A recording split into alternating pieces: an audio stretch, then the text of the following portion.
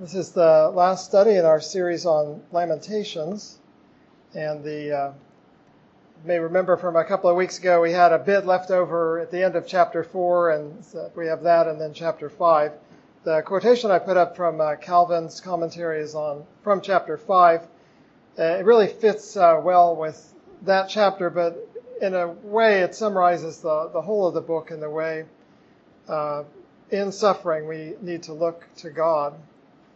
Calvin says, "For when we fix our eyes on present things, we must necessarily vacillate, as there is nothing permanent in the world. And when adversities bring a cloud over our eyes, then faith in a manner vanishes. At least we are troubled and stand amazed. Now the remedy is to raise up our eyes to God.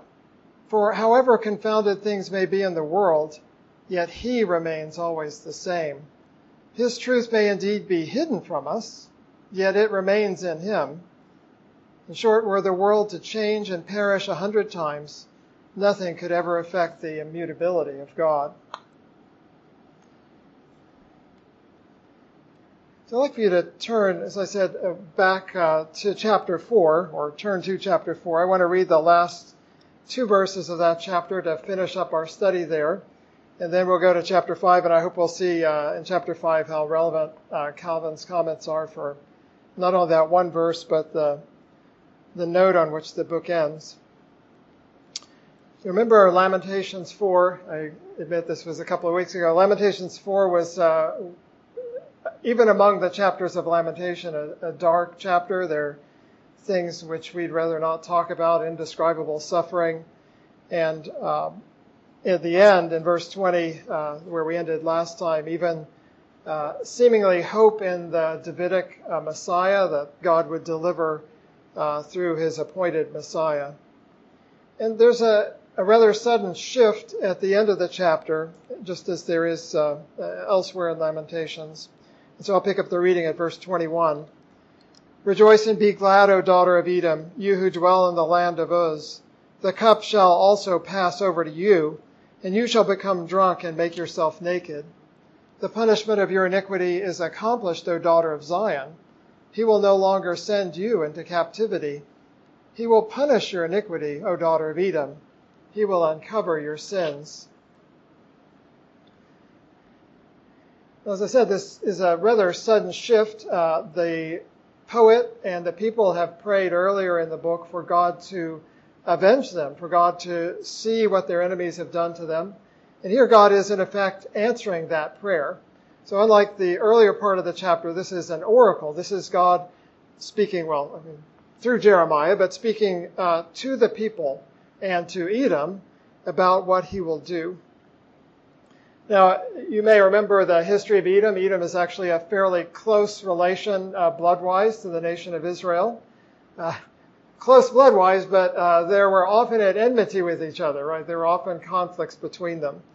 And the record of the scriptures is that Edom rejoiced over the destruction of Jerusalem by Babylon. You may remember that, for example, from Psalm 137, but there are other references to Edom and other specific references to that event. Interestingly enough, Edom was granted by Babylon control of the southern part of Judah. So they were disinherited to that extent by the Edomites, and that continued for quite some time. So verse 21 is a response, if you will, to that. Edom, you've been taunting God's people. You've been rejoicing in their downfall. So it says, "Rejoice and be glad, O daughter of Zion." Now, this is obviously an ironic taunt. They're not really expecting Edom to rejoice. The effect of it is, rejoice while you can, because the judgment is coming to you. And that's what the rest of verse 21 says. Now, that then is followed immediately in verse 22 by the deliverance of the people. The punishment of your iniquity is accomplished, O daughter of Zion. So there's the daughter of Edom and there's the daughter of Zion, but their ends are completely different. God has a purpose for His people which extends beyond the destruction of Jerusalem. And before we talk about that promise to Zion, let me just address the seeming disharmony between the judgment that comes on the wicked, the rebellious, those who are not God's people, and the deliverance that's given to God's people. They don't really seem to go together maybe at first sight. Why should they be combined?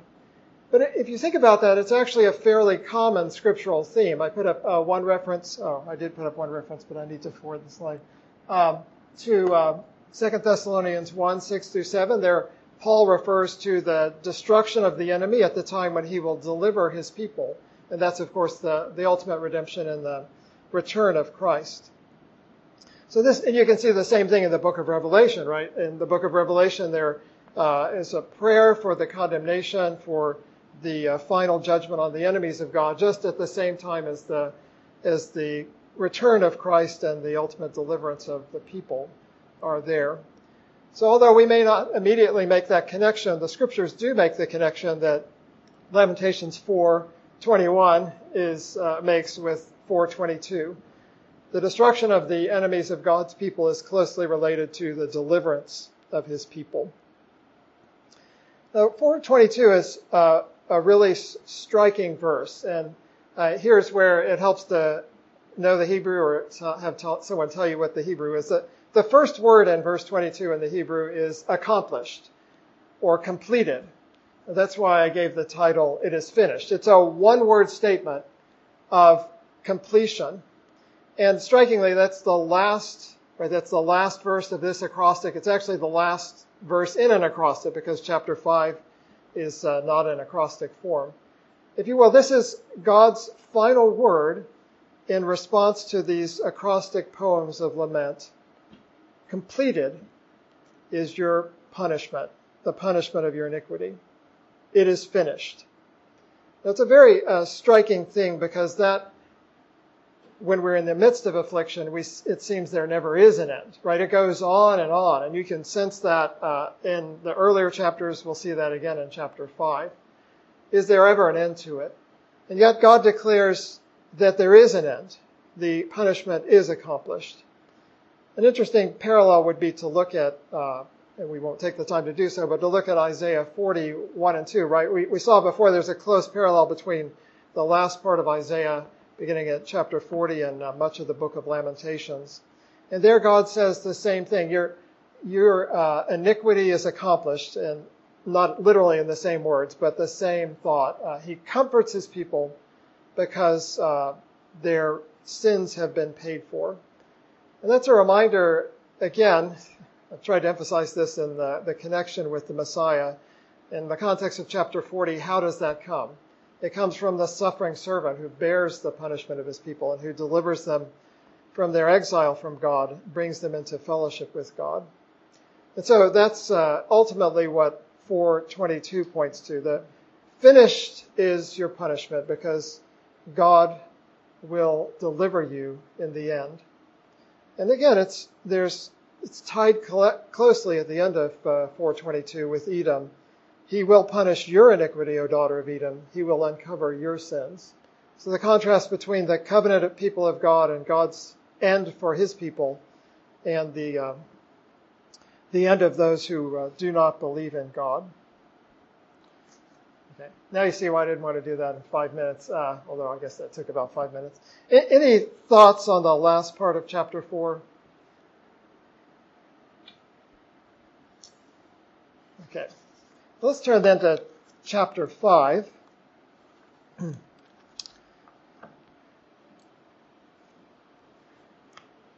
So I'll read chapter 5, the whole chapter.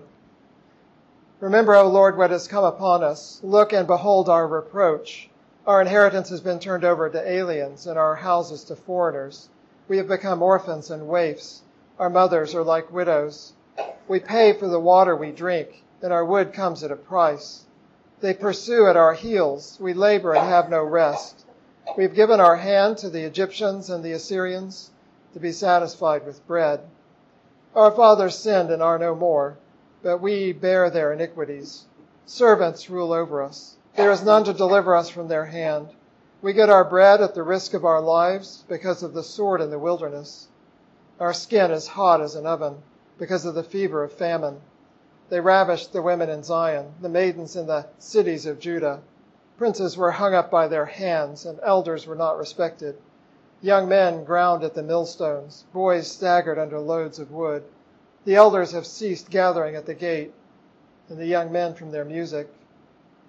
The joy of our heart has ceased. Our dance has turned into mourning.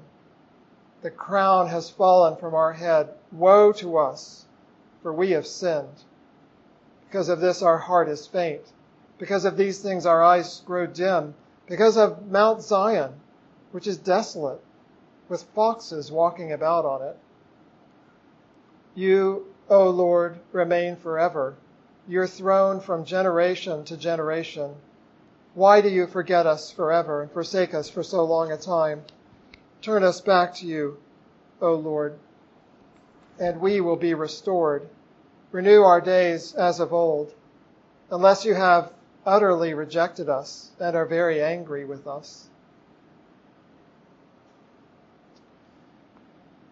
So the last of the 5 poems in the book of Lamentations is shorter. You may have noticed that. It's about half the size of chapter 4. So together 4 and 5 are the lengths of the other 3 chapters, each of the other 3 chapters.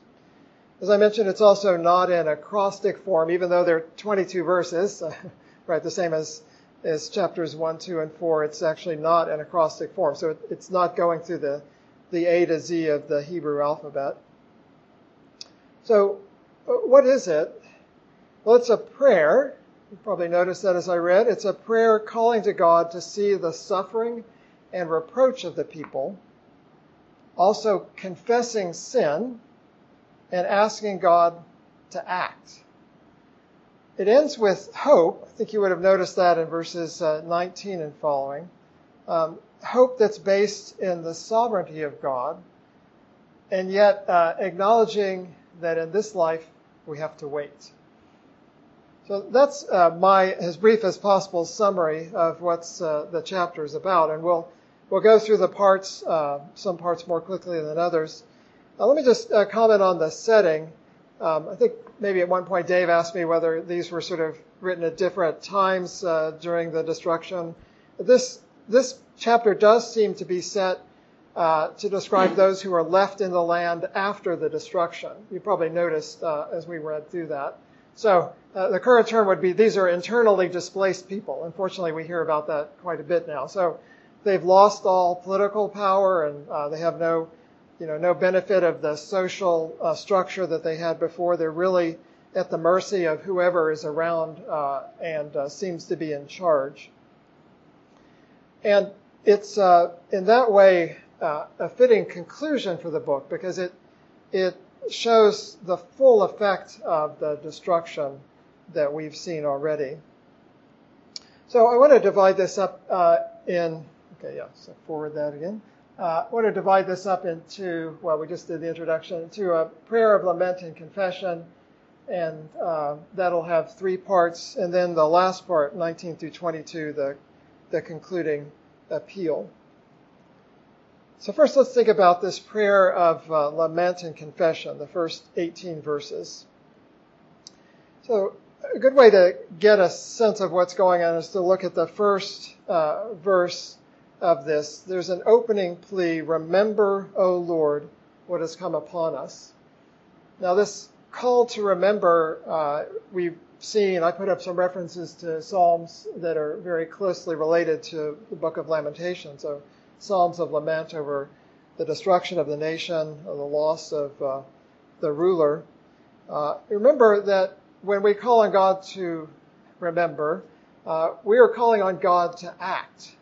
So the best parallel to this is in Exodus. I put up one reference in chapter 6, but this comes up more than once in Exodus. God appears to Moses, and he says, I've remembered my covenant. And what that means is, I'm acting now to deliver my people. So, unlike in our case where remembering may actually result in no action, like you might forget again what you just said you were going to remember, here, remember, O Lord, means act. Remember your covenant promises and act upon them, and think upon us. The reference to the reproach also is important. Look and behold our reproach. So, because they bear the name of God, this is really a plea for God's name to be honored. So Matthew Henry says it well. It reflected upon the name and honor of that God who had owned them for his people. Because God had put his name on them, the reproach that they are bearing, and the reproach is spelled out in the rest of this section, is really a reproach upon God. And that's a reminder, if I could make an application to prayer in general, that prayer is best shaped by concern for the honor and glory of God. That doesn't mean we forget our own needs. In fact, that's what the chapter does. But it means we put our needs in the context of God's honor and glory and God's covenant promises to be faithful to us. That's the best way to encourage us in our prayers, and that's the kind of prayer that God teaches us to pray in the Psalms, for example, and here in Lamentations. So that's a general appeal at the beginning, and then the rest of the section, verses 2 through 18, goes on to spell out the suffering that they're undergoing. I'm only going to highlight parts of this. I said chapter 4 was one of the darkest. There are parts of this that I just read that you notice that are very hard to read, a description of what the people went through. But let me focus, for example, on verse 2. Our inheritance has been turned over to aliens and our houses to foreigners.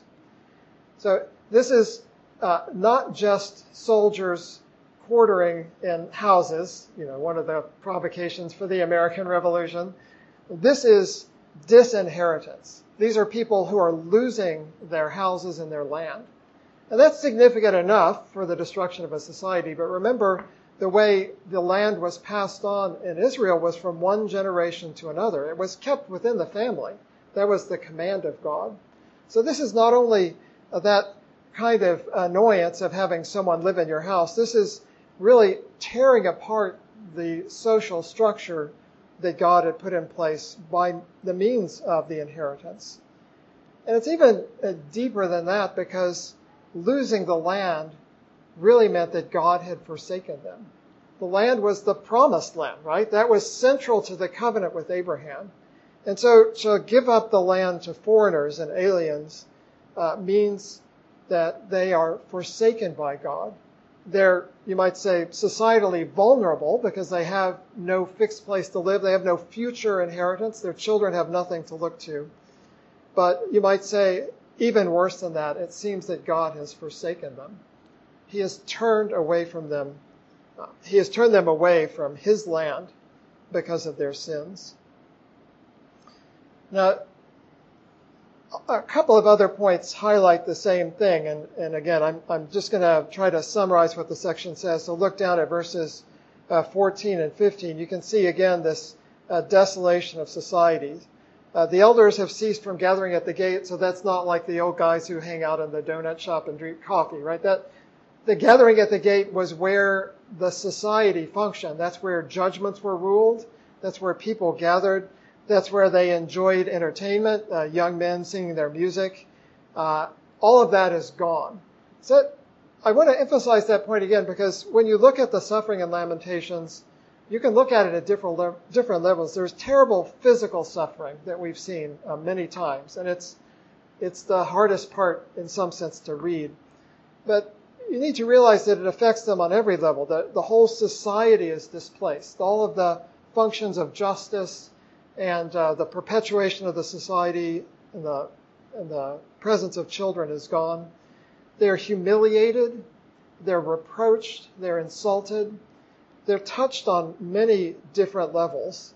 And that's, I think, in one of the things in studying the book of Lamentations that struck me, besides all the other things, is just how complete the devastation is. It's not just physical suffering, which would be bad enough, but it touches on the deepest parts of who they are. And that's really, that really comes to a culmination in verse 18. So I'm trying to, again, summarize what it is they've suffered before we go back and look at their confession of sin. But what is it that really is the ultimate in terms of their statement of what they have suffered?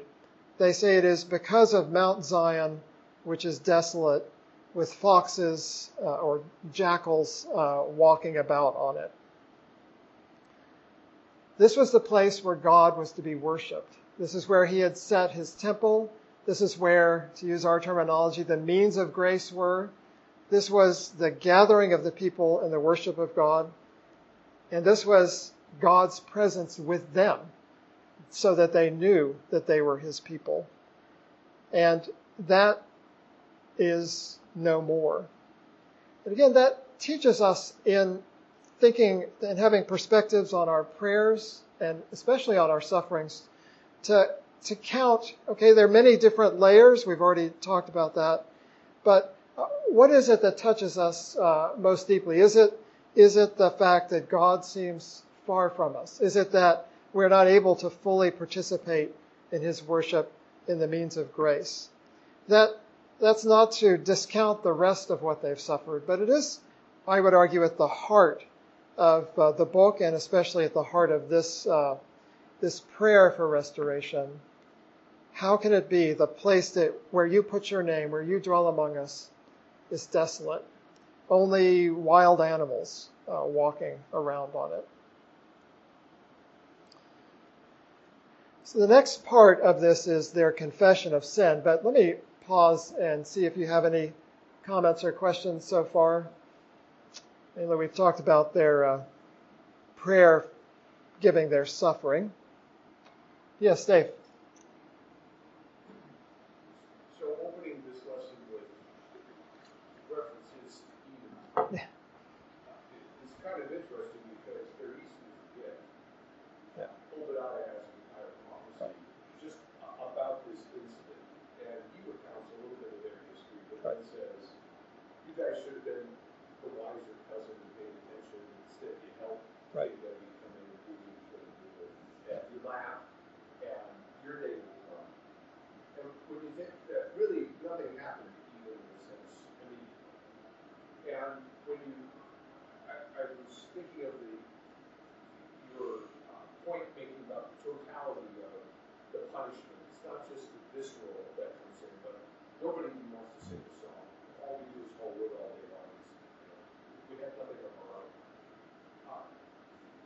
I think both of those elements together give a sense of actually the long suffering of God in delaying. This was not a rash decision on anyone's part.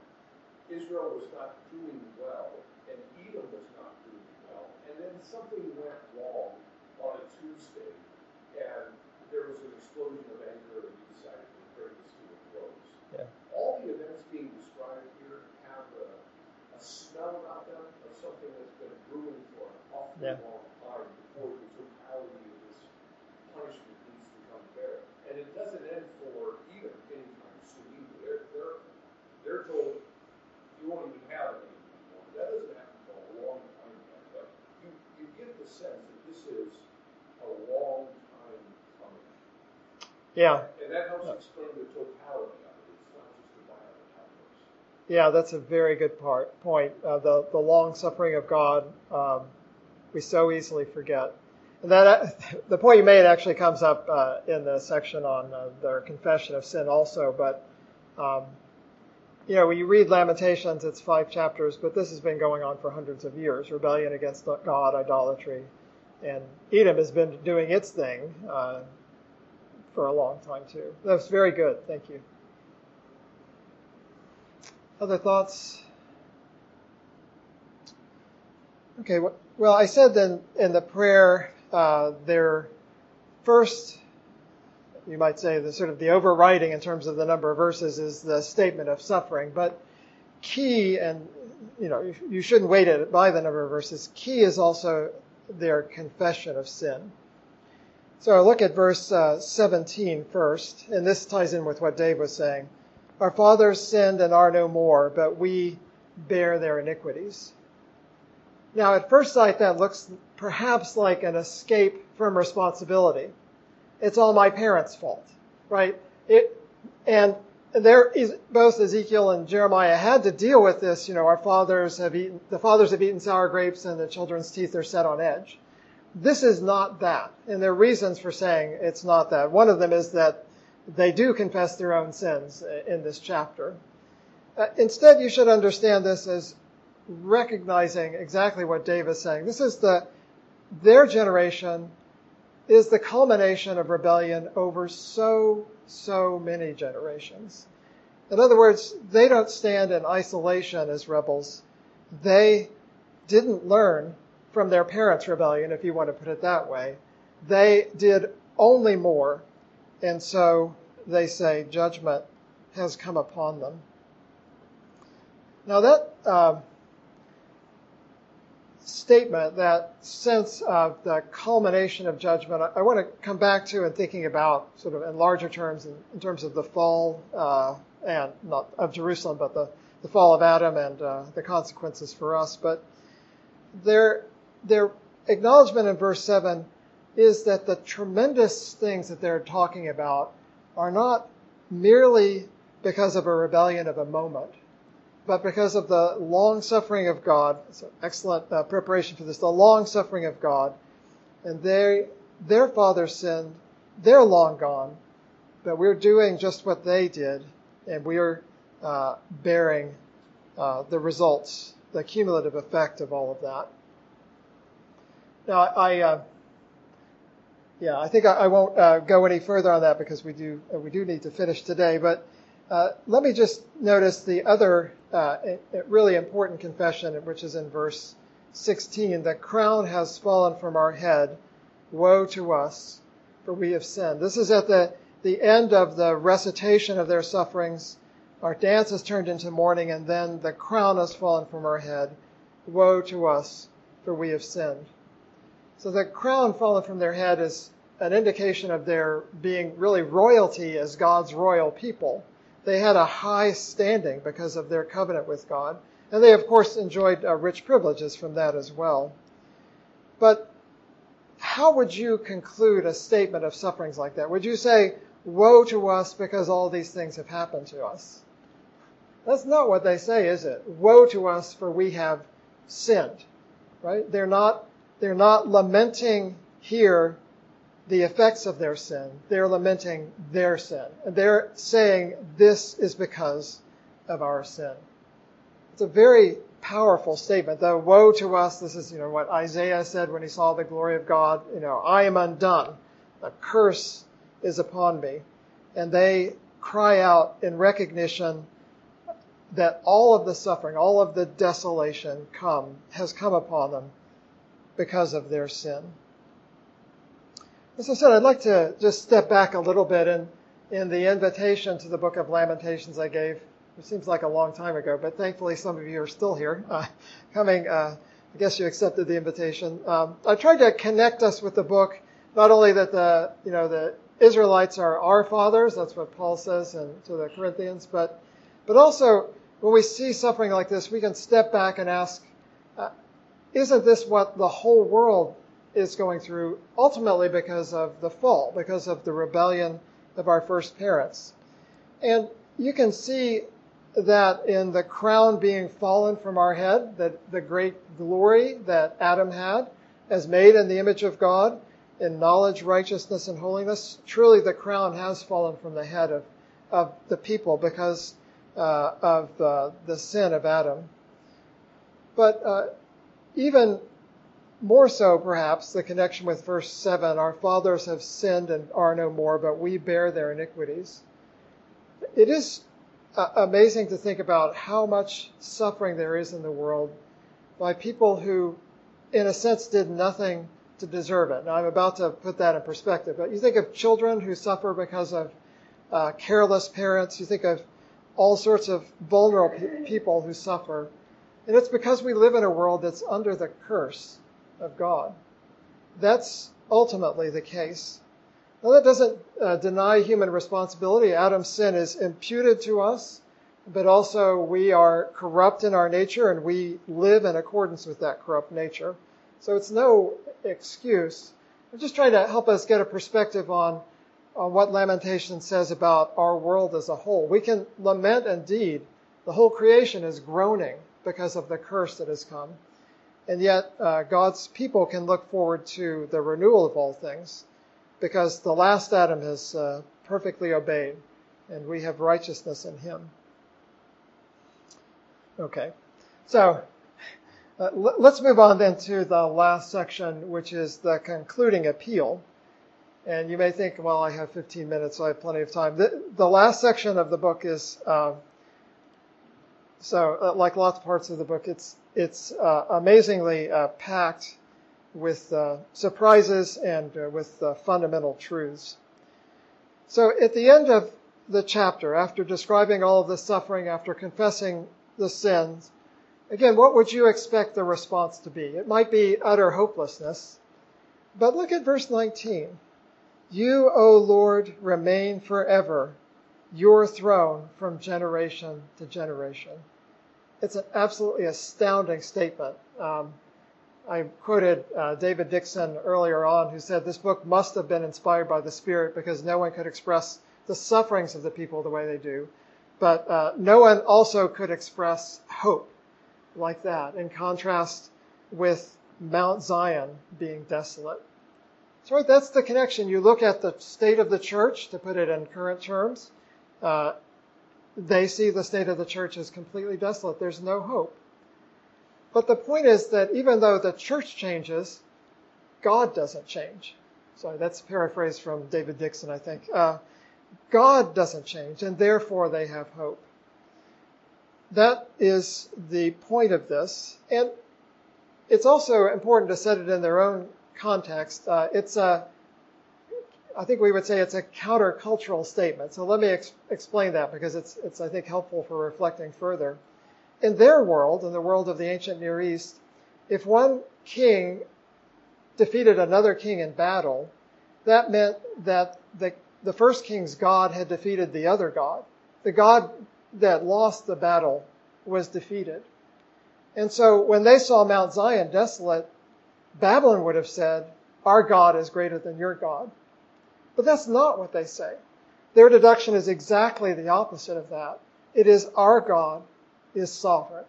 Our Lord rules. And that, of course, is spelled out in the rest of the book because they know that it was God who brought this, right? It was God's hand in all this that brought the chastisement against them. And that's why they can look at Mount Zion, instead of saying, we've lost to the Babylonians, they can say, you, Lord, remain forever, your throne from generation to generation. It's an absolutely amazing statement in the context in which they were living and in which they faced in terms of the taunts of the enemy. There's one other important point I want to make before I try to connect it with the rest of this, and that is verse 19 is almost word for word the same as Psalm 102, verse 12. Psalm 102 is a messianic psalm. It's quoted in the New Testament as applied to Christ. It actually, part of the psalm, the Father speaks to the Son. But in this part of the psalm, it appears that the Son is praying to the Father. And in the midst of his suffering, the one who was afflicted, Christ himself is saying this in Psalm 102. You, O Lord, remain forever, your throne from generation to generation. Again, I want to remind you that we've seen again and again in Lamentations that Christ identifies himself with the suffering of his people. Christ is not distant from them. Christ knows our suffering, and he leads us in prayer to look to God who doesn't change. Now, there are two possible reactions. Well, there are probably lots of them. There are two possible reactions to verse 19. You can say, I'm a good Calvinist, so whatever is going to happen is going to happen. You, Lord, remain forever. Que sera, sera, whatever will be, will be. That's actually not good Calvinism to say that. That's fate. But notice what their application of that is in verse 20. You, Lord, remain forever. Why do you forget us forever and forsake us for so long a time? Knowing who God is doesn't tell us to be silent. It tells us to pray in acknowledgement of who God is. It encourages us that he is the one we should call out on. We shouldn't give up, right, in our suffering. We shouldn't say there is no hope. Because God is sovereign, he's the one who will remember us. And so we can call out to him.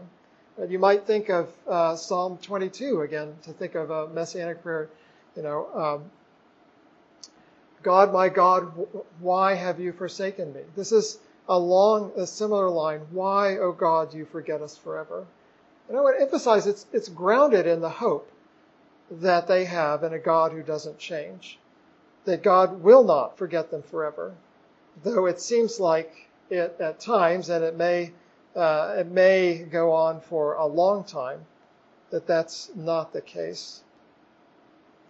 So that then is followed by verses 21 and 22, which should really go together. So the outline of this little section, I probably should have given at the beginning, is first there's an affirmation of who God is, and then a specific plea to God based on who that He is in verse 20, and then a concluding plea to God to deliver in verses 21 and 22. So verse 20 is really, I guess, a question, and then verses 21 and 22 is the concluding plea.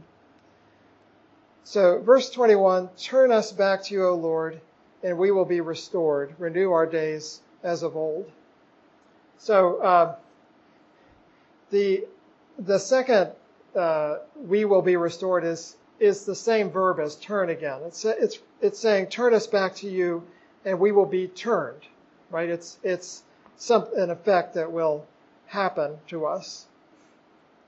This is, again, calling on God to keep His covenant. So we've talked a lot about the covenant curses in Leviticus 26, Deuteronomy 28. I didn't even refer to them here, but much of what is described in terms of their suffering is what God said would happen. But in Deuteronomy 30, after that's over, God promises that He will circumcise their hearts. He will turn their hearts to Himself. And you can see the promise like that in Ezekiel.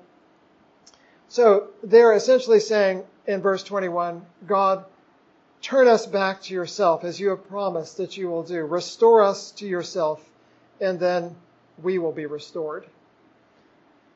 Now, on an individual level, this is an interesting prayer to pray. Cornelius Van Til has this little pamphlet, Why I Believe in God.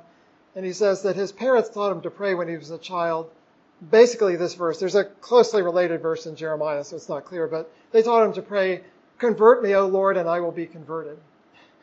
He said as a child he didn't really understand the paradox of that, but that's what his parents taught him to pray. And it's a really striking acknowledgement of the sovereignty of God to work in our hearts. And yet for us to come before Him, to call, as God's people do here, they realize that they have sinned. And they realize their only hope is in God's grace and turning them back. Again, that's not an excuse for laziness or for rebellion, but it is a confession that their hope is ultimately in God. And then verse 22, unless you have utterly rejected us and are very angry with us. Okay, so the book seems to end on a real downer. Like, I just took back everything I said. Okay, so I'm going to spend a little bit of time talking about translations of it and how to interpret it. But I think it's clear enough from what we've already read. However you understand verse 22, it's not denying everything that's been said. Verse 22 has to be understood as consistent with the hope that they've already expressed. But it also acknowledges that hope waits, right? We don't have yet what we want. We're still in suffering. We are still waiting for you, O Lord. That's why that question is in verse 20. So however we understand verse 22, we can't, first of all, deny the hope that's there, and second of all, deny the fact that God's people are taught to wait. So how should we understand verse 22? Well, if you read commentaries, they may have 5 pages on the first part of the chapter and then a page and a half on verse 22. So there are lots of different possibilities of understanding it. Let me tell you what I found the most helpful, and then we can, if you'd like, we can talk about it some more. That word that's translated unless is actually 2 words in the Hebrew. And those same 2 words are translated elsewhere in Lamentations, chapter 3, verse, did I write it down? 32, as even though. And I think that makes good sense of what this is saying. Turn us back to you, O Lord, and we will be restored. Renew our days of old, even though you have utterly rejected us and are very angry with us. They're acknowledging their current condition, which, at least as far as their sense is, God has utterly rejected. It's rejecting, you have rejected us. That's the utterly rejected us. They're very angry. They acknowledge that that's where they are. And they say, even though that's the case, Lord, we pray that you would turn us back. Because you are a God who keeps covenant. You are a God who doesn't change. You are the God who says you will do this. So that sense of unless, those two Hebrew words as even though, as I said, you can look in Lamentations 3:32. I think it's just translated with the one word though in there, but it's makes sense of the passage. It preserves both of those aspects. The interpretation of verse 22 really doesn't hang as much on the word that's translated unless in New King James, but also on what do you mean by utterly rejected. So if utterly rejected and are very angry means you're done with us, then you're going to have to be translating unless in a different way or understanding the meaning in a different way. But I think that makes the most sense of what the rest of the passage is saying. And it helps bring in both of those aspects, right? I've said this before. You might like the Book of Lamentations to end on so I'll do the Disney thing. The Disney note where there's this wonderful music and everyone's happy and it's all over again. That's not the way it ends. I mean, even without verse 22, that's not the way it ends. They're still suffering. They still have no singing in the gates. They've still lost their land. They sense that God has forsaken them. But they have hope. They believe that God's throne endures from generation to generation. And so they believe he will keep his covenant and return them to themselves. Any comments or questions? I sort of just quickly gave an explanation of why I think we should take that interpretation. I put some other references up. Jeremiah 14 also underlines this point of view. Paul says in Romans 11, God has not rejected his people. He says it flatly. God has not, and he has in mind the Jewish people. So they are not rejected. However you understand verse 22, God will restore them. But comments or questions, that part or whatever? Yes, Dave. I have two on classes as a whole. First is, I want to thank you for putting all of this effort, which I think took a fair amount of effort to unpack Lamentations. I don't think it's an easy book to casually look at. I think you need to know that your background in this class to be very helpful. So I want to thank you for doing all this for us.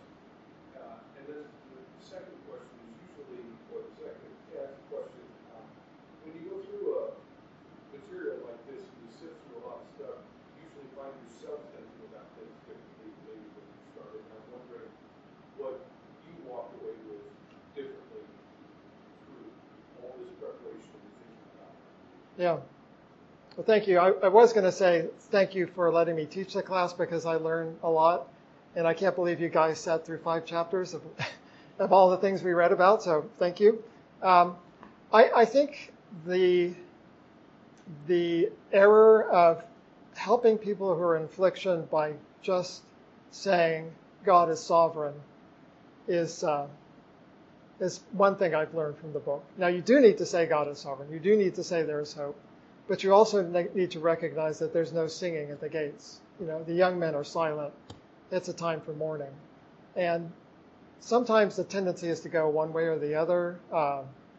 But there are 5 chapters that are pretty much unrelenting things that you don't really want to hear about. And maybe if someone is suffering and talking to you, you don't want to hear about it either. I've got enough troubles.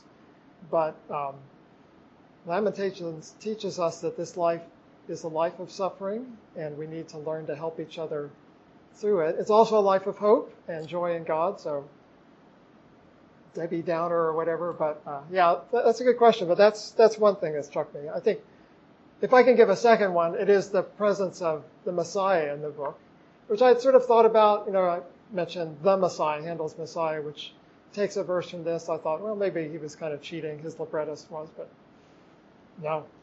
It's very richly connected to the New Testament and Isaiah and the Psalms. Other thoughts, comments, or questions? Want to discuss prepositions like unless?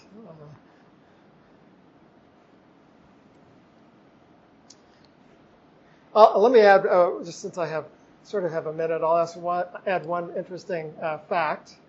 So in the traditional reading in the synagogue, there were 4 Old Testament books which end in a similar way, like sort of an ambiguous or a negative note. They are Ecclesiastes, Isaiah, and Malachi. Maybe Malachi, the most familiar, God is going to come and bring judgment. The synagogue practice was to read the last verse the way you normally would, so read through to the end, and then read the next to the last verse as the last part of the reading. Now, that sounds kind of like you're cheating, but actually the more I thought of it for Lamentations, even though I wouldn't do that, it is a good point to read verse 22 in the context of verse 21, not to separate the two from each other. But that's a sort of a curious factoid, and at least in traditional synagogue readings, if they thought this was a really depressing way to end the book, they would read the verse before, the penultimate verse after the last verse. Kind of a curious thing. Okay, well, let's close in prayer.